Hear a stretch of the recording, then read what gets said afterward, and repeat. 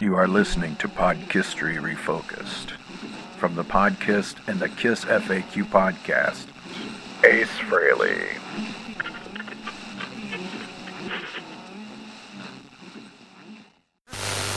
Telefonia partidei, Delgado acolo este.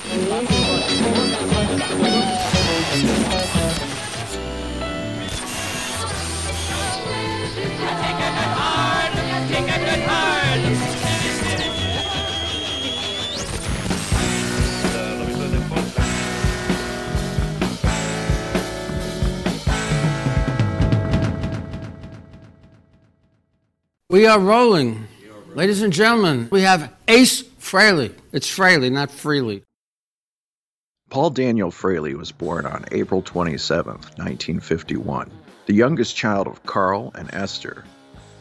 While KISS's own official biography, Behind the Mask, and newspaper reports about Ace's activities have often noted his middle name as David, that is not correct.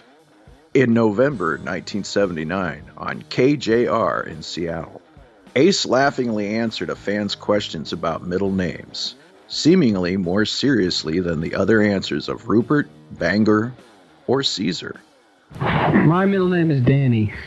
Ace's father, an electrical engineer, was then a 47-year-old son of German and Dutch immigrants by the time the future spacemen arrived.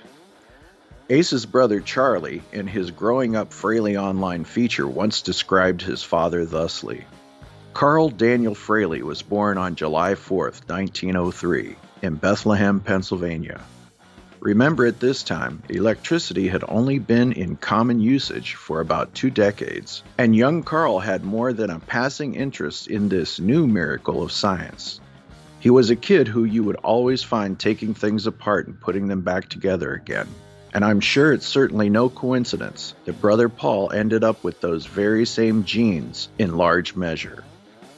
Whereas young Carl was probably busy taking apart motors or switches or whatever he could get his hands on, Brother Paul loved to take apart his electric guitars, usually redesigning them in one way or another with more pickups or bigger pickups. Then, of course, there was the artwork that followed. So young Carl's fascination with electricity eventually became a major interest in his life, to be rivaled only by one thing, and that would be none other than music. As talented as our father may have been with electricity, he was amazing on the keyboard. He studied piano for many years, intending, as he once told me, to make it his profession. My father played piano all the time. He had studied classical music for many years. He planned on being a professional musician, but the Depression hit. His mother got ill, and he had to. I believe he was a student at Lehigh University, Pennsylvania, and I believe he had to drop out of school to come home and take care of his ailing mother.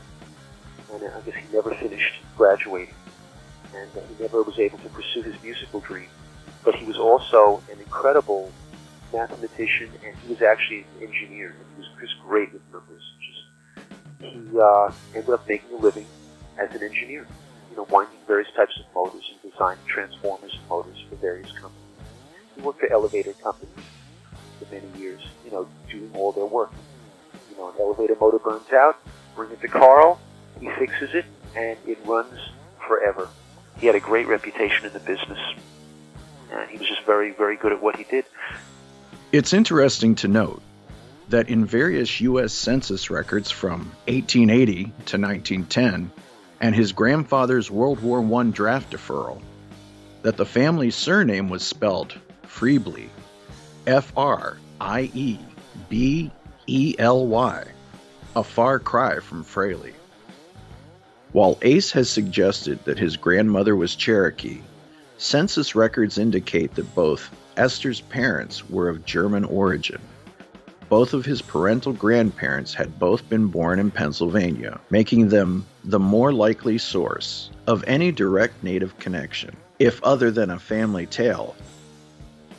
The German side of the family came via Ace's mother, Esther Anna Hecht, who had been born to immigrant parents in Norlina, North Carolina in 1920 to Robert Carl Wilhelm Hecht and his third wife, Charlotte. Esther grew up in the countryside of New Hanover, though she would revisit her relatives with her children throughout their childhood. Again, Charlie Fraley. We used to go there every summer for 2 weeks and stay at different aunts and uncles' houses and stuff. I'd just be like a farm boy for 2 weeks.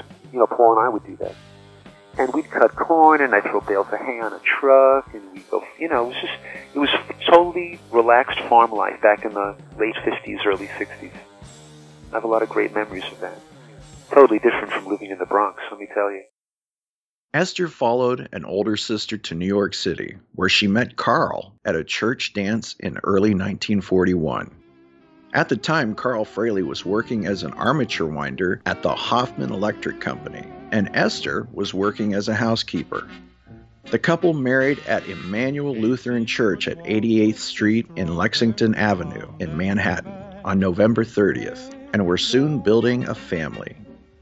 Ace has 2 older siblings, Nancy, born in 1945, and Charlie, born in 1949. His brain was so loaded, it nearly exploded. The poor girl would shake with the load.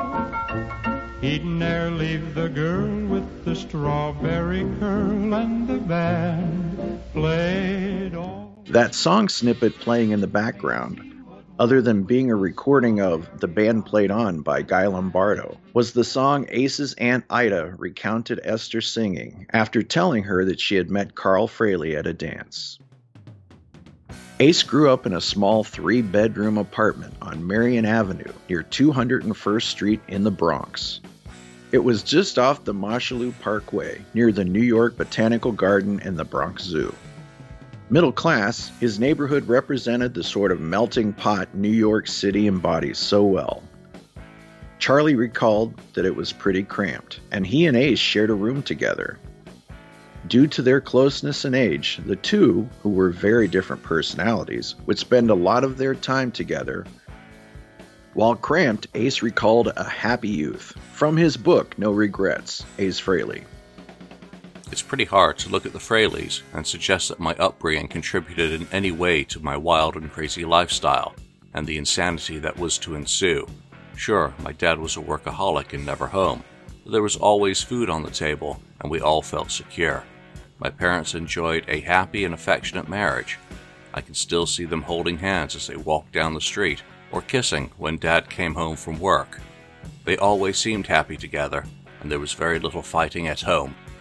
Charlie Fraley concurred that with their father always working and their mother busy running a household with 3 children, that parental attention was in short supply, resulting in the children being left to their own devices. The closeness in age also meant that the brothers became very competitive. Be it the middle brother keeping the baby of the family in his hierarchical place, the games they'd play soon became a battleground for dominance over one another. One continuing presence throughout their apartment was music. A piano was a unifying object, with Carl Fraley often playing various pieces for the family. Esther Fraley could play too. It's hardly surprising that some of the children would gravitate towards the instrument. Nancy became quite accomplished on the keyboard, and Charlie Fraley also took lessons. Ace, however, wasn't much interested in tickling the ivories. Throughout his elementary years, he participated in sports at school. He told David Leaf in 1979, "The competition wasn't that fantastic at the parochial school I went to. I was the fastest kid in school, won all the races and medals for track. I was captain of the basketball team in 8th grade.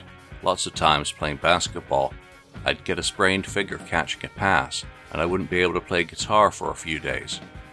I also played football for a year, but I got hit so hard once that I did a complete flip in the air and fell down. So I said to myself, this is bullshit. My hands are too important. The guitar comes first." Ace also wasn't much interested in school. He recalled in his book No Regrets, "When it came to school, I was always a bit of a square peg, forever trying, or not trying, to fit in where I knew I didn't belong. I just couldn't seem to work up much enthusiasm over academic pursuits. I probably didn't even belong in a traditional classroom setting. I would have been better off at a school that catered to kids with more creative interests like art and music. During my school days, there were only a few interesting teachers that got my creative juices flowing, so I spent a lot of time figuring out creative ways to avoid going to school in the first place. Ace attended Grace Lutheran School for his elementary education, and then graduated to Our Savior Lutheran for high school. Having already been rebelling against rules and authority and structure, Ace had all too often found himself in trouble, even before reaching high school. Hanging with the Junior Duckies gang at French Charlie's playground in the Bronx Park probably didn't help him. At Grace Lutheran, he found the daily discipline stifling. He recalled in no regrets. I hated Our Savior Lutheran. I had to take 2 different buses to get there, couldn't stand the uniforms, and found myself drowning in discipline the moment I arrived each morning. By the time I was a freshman in high school, I'd had my fill of parochial education. For some reason, I had this idea that if I could just transfer to the public high school in my neighborhood, DeWitt Clinton, everything would be better. So that's what I did. But a switch from parochial to public school was anything but a panacea for a young Ace Frehley. The two education systems are in many ways vastly different. Akin to moving to the city from a small town, DeWitt Clinton High School had more than 4,000 students, and for better or worse, he was leaving the comfort of a small personal environment that he'd known for the previous 9 years.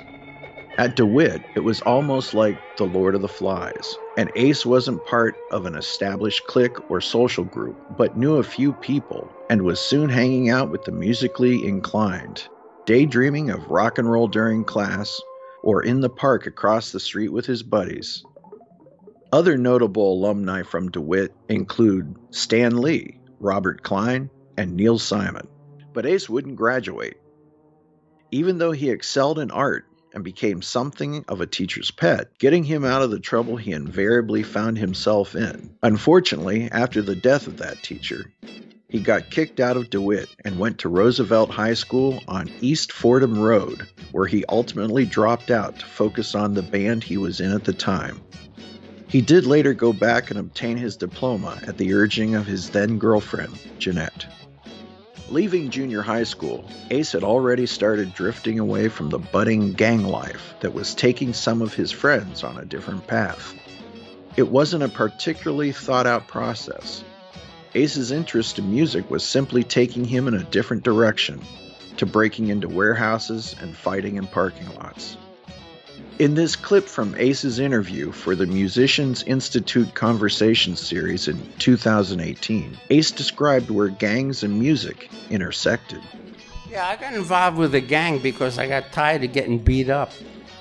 You know, when you're in a gang, you have protection. You know, you're walking down the street and somebody wants to pick a fight with you and his buddy will go, "Don't pick a fight with him, he's in the Ducky Boys." You know, and what movie was the Ducky Boys were in that movie, The Warriors? Is that the name of the film?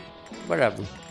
But that's pretty much why I got involved with the gang scene, even though it wasn't something that I really was excited about or really wanted to do. I just wanted protection. And what happened was, as I got older, you know, I joined the gang when I was about 13, and that's around the time I picked up a guitar.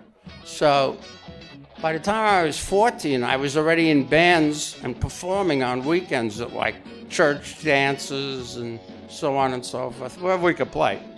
So by the time I was like 15, I was really into it and working almost every weekend. And I'd be getting calls from the guys in the gang going, "Hey, we got a fight tonight in a schoolyard, you know, bring your switchblade." And I'd say, "I can't go, I got a gig." So pretty much music kind of got me out of that whole gang scene. It saved my life. Like millions of others, the Beatles' appearance on The Ed Sullivan Show on February 9th, 1964, affected both of the Frehley boys.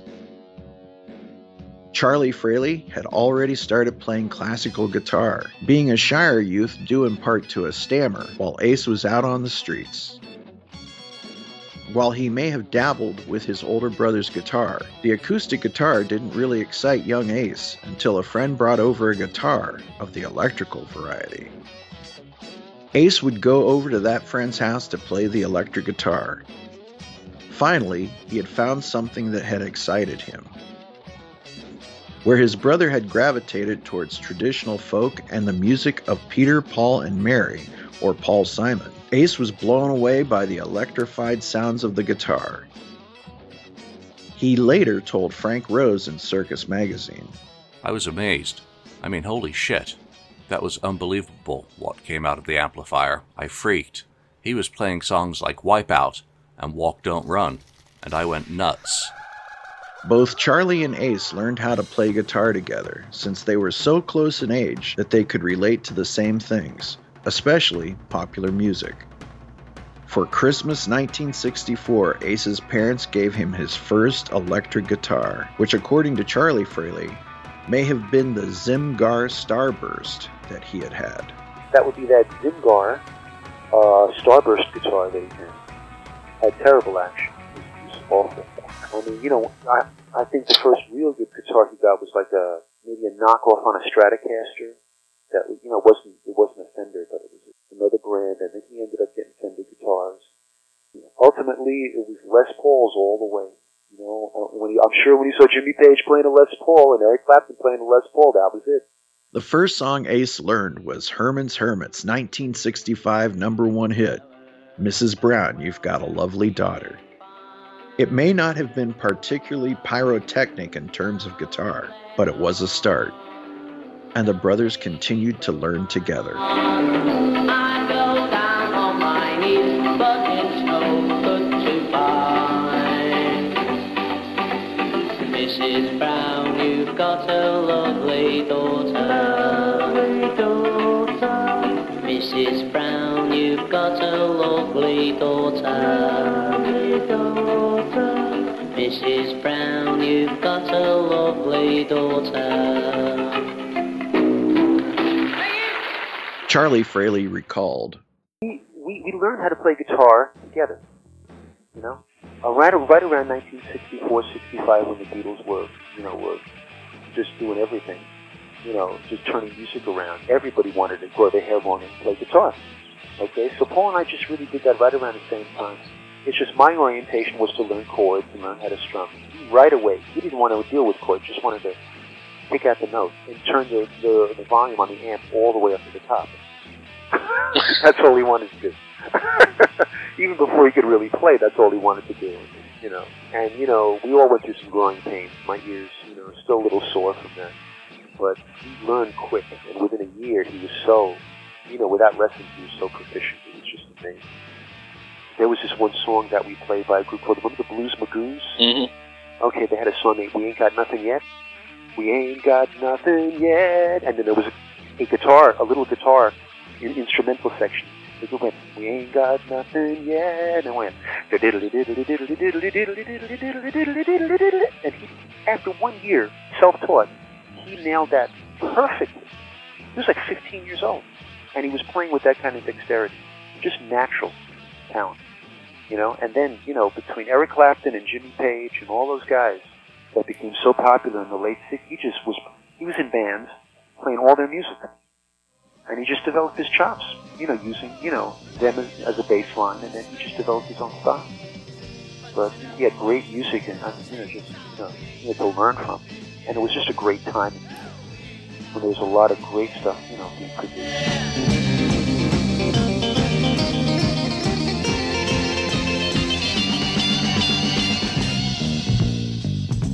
While he didn't take formal lessons, Ace learned from other players in the neighborhood.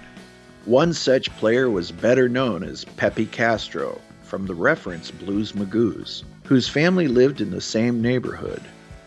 Ace got Pepe's number from his mother and called him up asking for some pointers. Pepe was more than willing to sit the young Ace Frehley down and show him how to play a few bar chords. The success of the Magoos certainly made it clear to Ace that someone like him from his neighborhood could make it. And it didn't go unnoticed to Pepe that the Magoos are honored in Ace's pentatonic solo on Love Gun, the title track from the 1977 album. In a Vanya Land interview, Pepe Castro commented, "The Magoos were one of the acts that signaled to him that he could do it. He loved all the greats, Zeppelin and all that stuff, but the Blues Magoos were a little local act that came from the same neighborhood and said to him, 'Hey, if those guys can do it, I can do it.'" Within a year of taking up the electric guitar, Ace was playing in bands. His first would be with his brother, loosely named The Microorganism. Charlie Fraley explains. Very early on, when we were still in high school together, we were in a band called The Microorganism. What can I tell you? That's what it was called. And we didn't gig much. We just actually practiced for a while, and then it just kind of fell apart. We were just young kids. I was like 16. Paul was 15. I brought him in, to play lead and stuff, and a drummer from, a friend I knew from my school. And, it was just kid stuff, but I already saw that, Paul was really, on his way to being a great guitarist. That's all he wanted to do. He said, I'm going to make it. And he just stuck with it. A succession of other bands followed, such as The Exterminators, The Outrage, and The Four Roses. By the age of 16, Ace felt his prospects were halfway decent as he progressed from school talent shows to bars and clubs, as his repertoire grew from a few Beatles songs and hits of the day such as Wipeout by the Safaris, which he would later reference on his 1978 solo album. However, the Beatles didn't do much for the rebel in Ace, who naturally seemed to gravitate towards the bad boy image of the Rolling Stones. From Ace's interview for the Musicians Institute Conversation series in 2018. The Beatles and the Stones. When I was 13, I remember getting the single of I Want to Hold Your Hand, and they all had those matching suits, with no collars, and of course, and the Rolling Stones, huge fan of the Rolling Stones. Actually, more so than the Beatles, because, I'm attracted to bad boys. Because I grew up that way. I played ping pong with Keith Richards at Shea Stadium before they went on to do their concert. True story. Ace's musical epiphany took place at the end of March or early April 1967. Unlike the Beatles' appearance on The Ed Sullivan Show in 1964, Ace doesn't recall the specific date that he attended the Murray the K Presents Music in the Fifth Dimension showcase at the RKO Theater on 58th Street and 3rd. The showcase was massive, running for 9 days from March 25th, with Mitch Ryder with guitarist Jim McCarty, who is one of Ace's main American guitar influences, headlining from the 27th.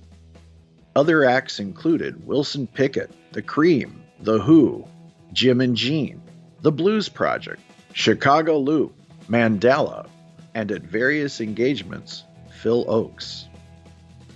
Also on the bill, Simon and Garfunkel, the Blues Magoos, and the Young Rascals. The shows themselves started at 10 a.m. and lasted all day. Literally, that is a menu chock full of popular music that has lasted through today.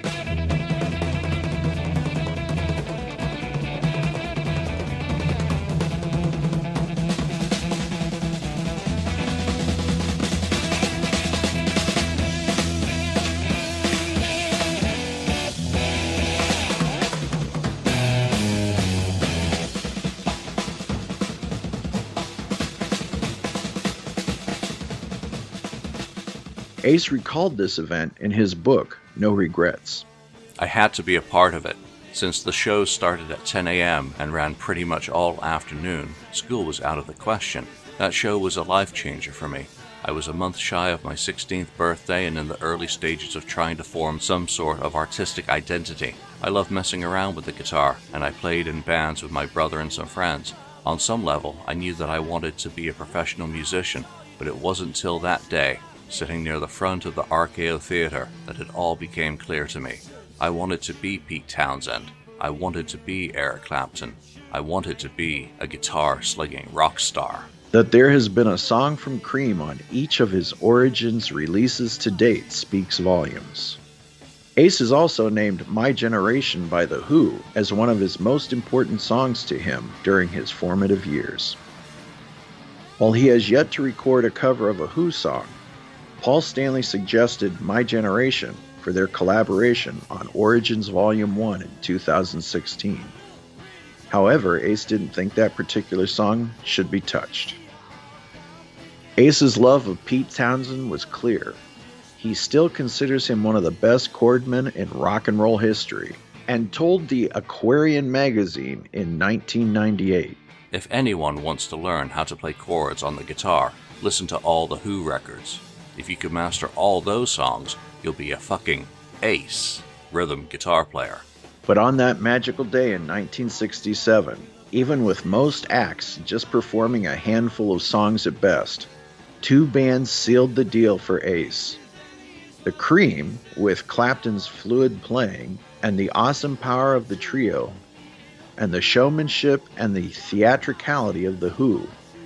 As Ace recalled in his book No Regrets, they left him spellbound as they smashed their, quote, instruments and left the smoke-filled stage in ruins. This is where it all ends.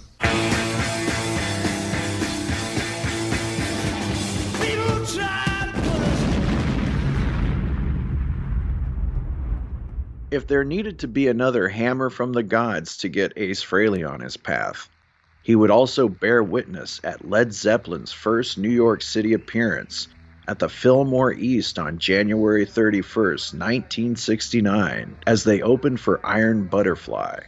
I'd like to introduce Led Zeppelin to you. On bass and Hammond organ when it's available, John Paul Jones. John Paul Jones. On drums, trombone.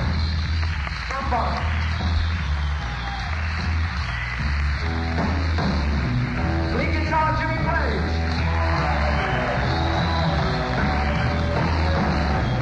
And myself, Brother Plant.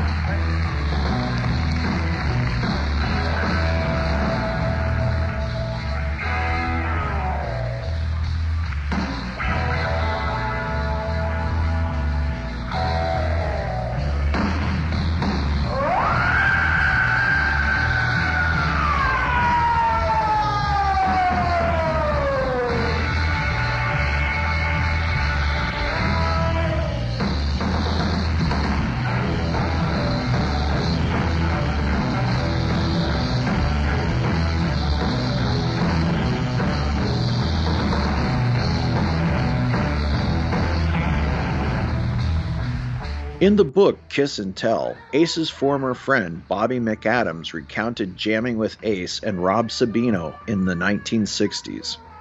Rob, who recorded demos with Ace for Frehley's Comet in the 1980s, and more recently appeared on Space Truckin' on Origins Volume 2, recounted his early interactions with the Spaceman in this clip from Sharky's Treehouse podcast.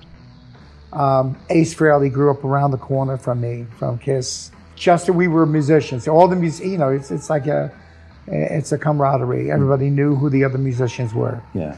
And when we would hang out in the Bronx, the one thing I remember about Ace is that when we got together to like just talk, hanging out in the park around some, I don't know, we must have been over 18, I'm sure, but drinking beer in the park. Oh yeah. I'm sure we were over 18. I'm sure.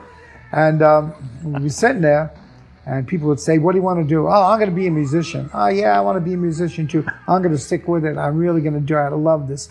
And Ace was the only one who said, no, I'm going to be a star. And he was going to do it by being a musician, but his goal was to be a star. To do whatever it took to get with that particular group that was going to make it. And he became the first one to make it. Ace paid his early dues, even to the point of being knocked out and having his jaw broken for arguing with a bar owner over payment to his band. This contributed to his distinctive appearance. Many of these early bands had Larry Kelly as the lead singer. Larry and Sue Kelly received a writing credit on Ace's Rip It Out from the 1978 solo album.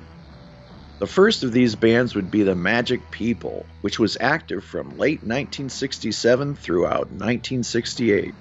Moving around, often with members coming and going, Ace also played with a band called King Kong throughout 1968, with the band eventually becoming Cathedral, a band name also used by a pre-Kiss Gene Simmons. Somewhat more shockingly, Gene Simmons and Ace Frehley's orbits may have almost crossed paths with members of various bands that they each played with. Paul Frehley had been given his nickname Ace by one of his King Kong bandmates for regularly setting him up on dates.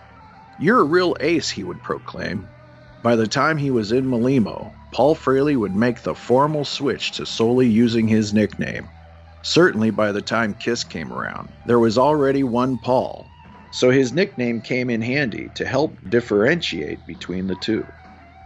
Obtaining his high school diploma gave him access to new job opportunities, and for a while Ace worked as a mailman at the Times Square station. He didn't last long, and also worked as a messenger, liquor store delivery boy, and a cab driver. A non-nefariously obtained 1Y draft classification also left him relatively safe from call-up to serve in Vietnam. Ace was bouncing around from band to band, looking for that elusive band that would serve as the vehicle to deliver his dreams. He sometimes would be playing in multiple bands concurrently. Ace was building a reputation around the Bronx in the local music scene. By 1970, he'd be playing in a band named Honey, performing at a variety of pubs and clubs, such as the Fore and Aft in New Rochelle, and the Rustic Pub, and Fantasy East in the Bronx.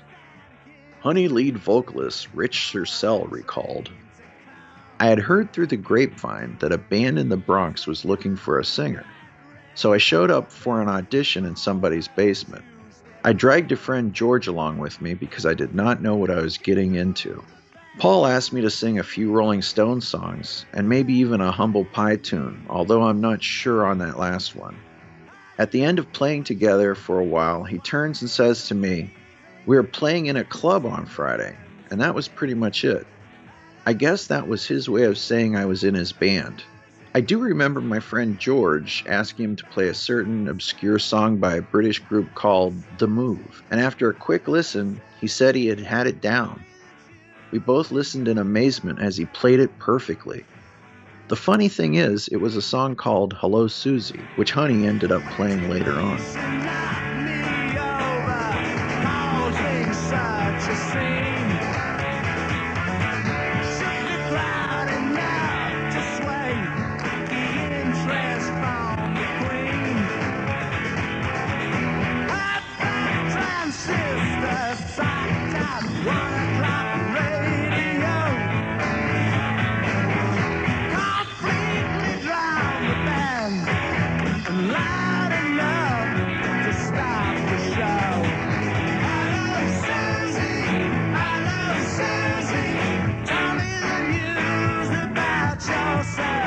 He was a man of few words, but his guitar playing was awesome. He could play any lead or solo note for note. He would always stand close to me on stage with his guitar slung very low. He had the look of a rock star and the chops to back it up. He always had an innovative side about him. For example, he would have foot switches near him, and something strange would always happen when he used them. You might hear the Johnny Carson theme, only instead of "Here's Johnny," it would be "Here's Honey." Sometimes he would put his foot on the switch and the theme from the All in the Family TV show would come on. Quite frankly, there was never a dull moment with Ace. We played many clubs in the New York area. Our set consisted of many British bands' music. Here's a list as I remember it: Jumping Jack Flash, Brown Sugar, Street Fighting Man, and many other Stones tunes. Several Jethro Tull songs. I don't remember the exact titles. Zeppelin, The Who, Hello Susie by The Move. We did an Alice Cooper medley featuring Be My Lover and 18. One of our favorites was Come On Up by the Rascals. Of course, we did our own version. We also did some Nas including Not Wrong Long and Under the Ice. Vanilla Fudge, Keep Me Hanging On. It should come as no surprise that Ace has recorded covers of both Jumping Jack Flash and Street Fighting Man on his Origins volumes. On July 17, 1970, Ace attended Jimi Hendrix's appearance at the New York Pop Festival at Downing Stadium on Randall's Island. Amusingly, Ace snuck backstage, while perhaps ambled amiably in a nonchalant fashion would be more appropriate. And Ace ended up helping set up Mitch Mitchell's drums, whom he had also conversed with, not knowing that it was Mitch that he was talking to. Mitch had changed his look by growing a beard and wearing a headband at the time. The performance would be Jimmy's last New York area appearance prior to his death that September. Ace has continued to honor Jimmy's influence on him with recordings of Spanish Castle Magic and Manic Depression with Bruce Kulick on his Origins album. And of course, he performed on the Eric Singer Project's version of Foxy Lady in 1998.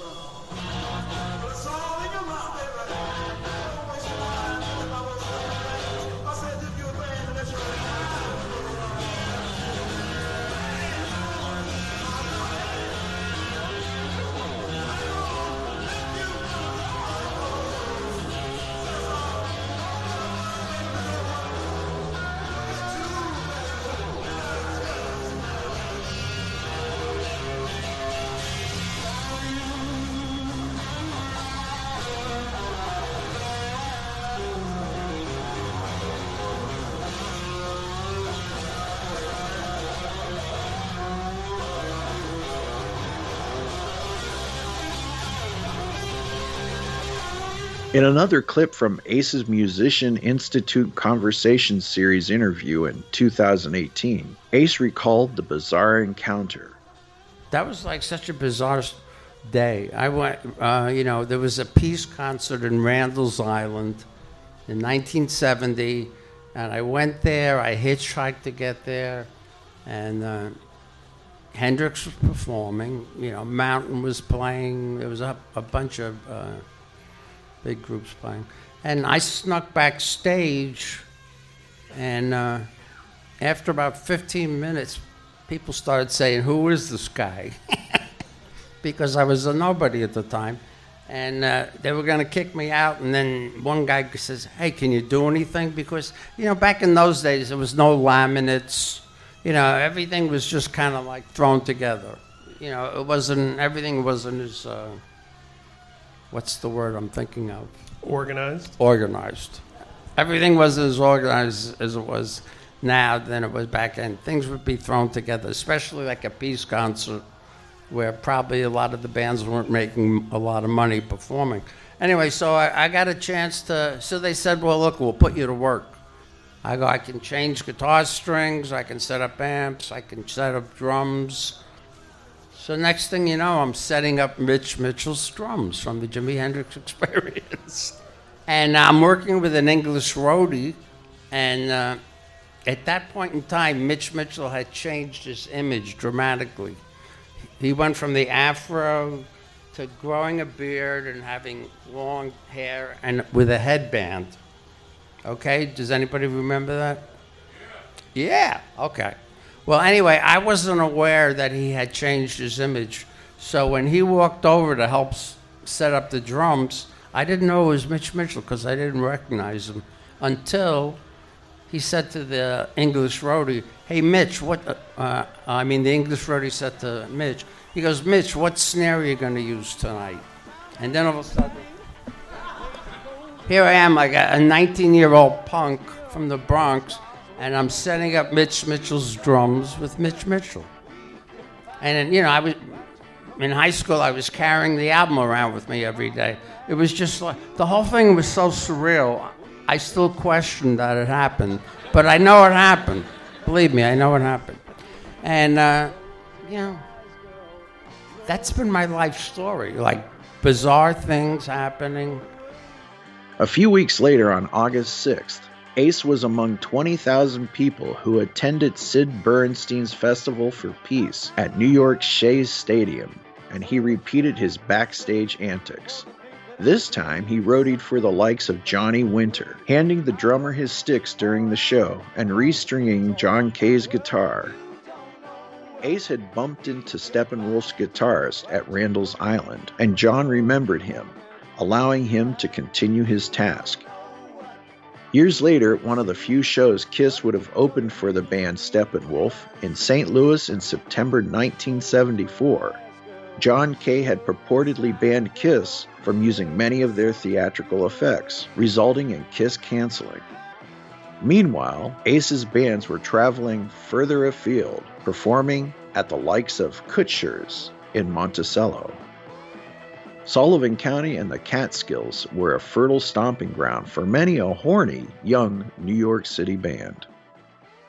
Ace would see numerous concerts throughout the New York area during his youth, even the Grateful Dead. Ace recalled in No Regrets having a dreamlike encounter with Jerry Garcia. I don't remember the exact details of my meeting with Jerry. Instead, I recall dreamlike bits and pieces of a trippy conversation. I can hear myself asking Jerry, "How's it going, man?" And I can see him standing there smiling through that beard. "Good, man. Good. We're taking it to the people tonight." I think I might have thrown in a right-on brother back at him. Jerry was exactly as advertised. A laid-back hippie who seemed less like a rock star than a guy you'd see strumming his guitar outside a subway station, case open, bumming for quarters. He was a god at the time, but you'd never have known it by watching him. Even on stage, he was content to just stand there and jam, his demeanor no different in front of 10,000 fans, or 100,000, than it was when he played in Bay Area coffee houses. You had to admire that about him. The guy was genuine. Another important band Ace witnessed was Humble Pie, and he was present at the Fillmore for shows recorded May 28th and 29th, 1971 for their Performance Rockin' the Fillmore live album, released in November of that year.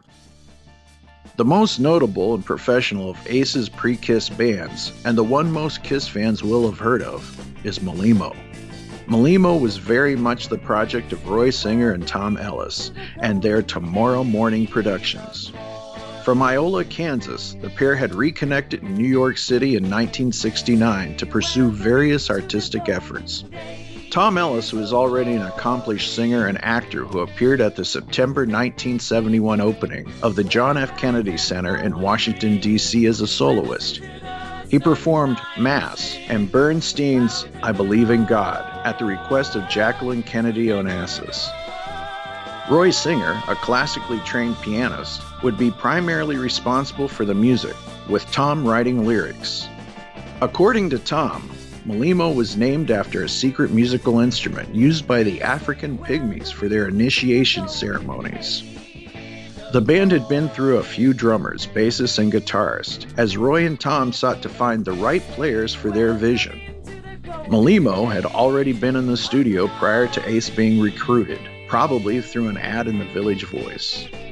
While Ace was apparently not involved in the writing of any of the material that Malimo recorded, Roy has described the young guitarist as straightforward and serious towards his craft, and well organized musically with his ideas. The band Malimo gigged regularly, often playing downstairs at the Village Gate, opening for the likes of Elephant's Memory and Larry Coryell.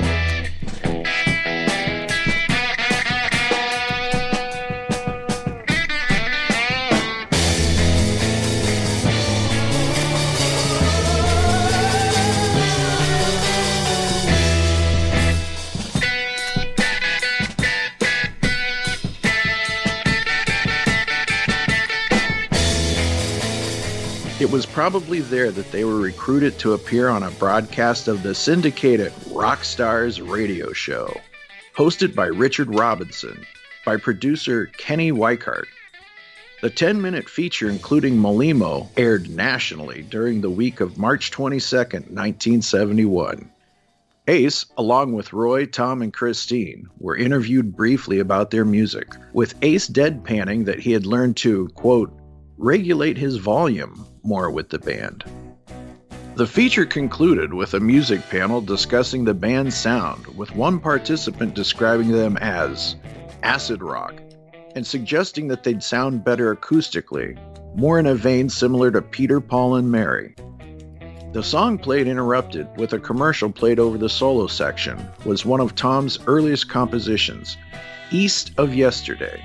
Ironically, it had originally been a folk song that he had transformed into a more rock form for Malimo. Other songs recorded by Malimo in December 1970 included City of Tears, Alone Together, and the extended Pleasure Palaces, a trilogy from which two of the circulating demo snippets come from, without their transitional music. There may also have been another song titled New Day, which would make sense from one of the circulating demo clip's lyrics. The band were described comparatively as being similar to Jefferson Airplane, due in part to their female co-lead vocalist Christine Murphy's voice. At this juncture, in a final clip from Ace's 2018 Musicians Institute interview, Ace discussed his experience with Malimo. Yeah, that was actually the first time I was in a professional studio, and we tracked about 4 or 5 songs in the same studio where Frank Sinatra recorded, so it was a rush. Here I am in the RCA studios. I mean, it was a lot bigger than the studio we recorded the first Kiss album in. That group never took off. It was kind of a Jefferson Airplane kind of takeoff band, with a girl singer and a guy singer. The songs were okay, but they weren't great. But, the group was like an experiment, and I got my feet wet, being in a recording studio for the first time, a real professional studio.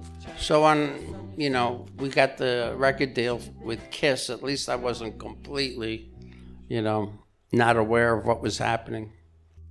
With a prospective record deal with RCA, while Ace wasn't overly enamored by the material or the band, they did have the sorts of prospects he was looking for. Ace and 2 other members of Malimo, bassist Barry Dempsey and drummer Dave Polinsky, also moonlighted as the Muff Divers, fulfilling their need for heavier rock in a power trio vein. Charlie Fraley recalled seeing Malimo play at the Village Gate. I went to see him at the Village Gate play with Malimo one time, and it was a soft kind of band, kind of reminiscent of like Spanky and Our Gang, that kind of thing with a female lead singer, a poppy kind of sound. Paul would play lead on some songs, he would play acoustic guitar on other songs. He was always into ballsy heavy metal, that Zeppelin was like, the ultimate, that kind of punchy, strong, rock rhythms that he could play his wailing lead guitar to. So Malimo didn't really cut it for him. It was just something to do until the opportunity came along. At least 3 songs were recorded at RCA for producer Steven Schwartz, and these surfaced on an acetate in 2014, the likely victim of a band member's record collection unwittingly sold in a garage sale, though only samples circulate. Unfortunately, the album was abandoned when the label pulled the plug on the sessions. Malimo's end was abrupt. They were booed off the stage in April 1971 while opening for Phil Ochs, who was transitioning back to folk from rock. Malimo's heavy rock was not appreciated, and the pairing with Phil was an inappropriate billing. A Village Voice review noted that audience members were seeking respite from the noise in the venue's washroom due to the volume of the unlisted opener. The Times described the band as a loud and offensive rock band and noted the group, Malimo, included a male singer who wore skin-tight pants and spent the whole hour waving his behind at the audience. There was a girl singer who screamed unpredictably during the songs. Members of the band felt that they were heading in the wrong direction, and they decided to take time to regroup. Tom Ellis recalled Ace during this time with the band. Quote, "He was always sounding just like he did when he went to Kiss, which is hardly surprising." A fun tangent, Looking Glass, a band that had a hit with Brandy You're a Fine Girl, and later included Stars guitarists Brandon Harkin and Richie Rano, rehearsed at the band's loft at 414 Broadway. While Ace went his own way, he remained friendly with the band members as they transformed into Tomorrow Morning.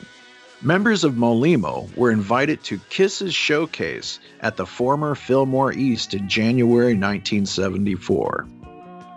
Funnily enough, Tomorrow Morning was also signed to Casablanca Records in 1973 and released a single, Free Willing, backed with I Wished I Was in California, in the summer of 1974. Like many other acts at the fledgling label, they were produced by the house team of Kenny Kerner and Richie Wise. But it didn't go anywhere, and the material recorded for an album was never officially released. With the failure of Molimo, Ace was lost in limbo, and he was looking for his next opportunity. In early December 1972, Ace was shown a promising ad in the Village Voice that had caught a friend's attention. It read simply, "Lead guitars wanted with flash and ability. Album out shortly. No time wasters, please." Ace made the call and was put through the same questioning that Peter Criss had endured about his looks and credentials. Was he fat? Are you tall? And so on and so forth. Having passed the initial inquisition, Ace was invited down to one of the open auditions. Ace was driven down to the audition by his mother. He was still living at home and had begged for her help so that he could take his amplifier and guitar more easily across town.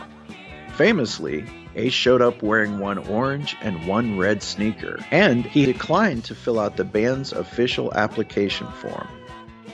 After listening to them run through the song, Ace put all of his bags of tricks to work as he ripped through the song Deuce with the trio. The rest, they say, is history. But that's a story for another time. Podkistory Refocused is an audio documentary about the early years of KISS, a joint program between the Podkist and the KISS FAQ podcast. Any samples of music or TV heard here remain the property of their owners. Opinions heard here do not necessarily reflect the views of our staff. If you like something you've heard, buy it today. Support the art and the artist.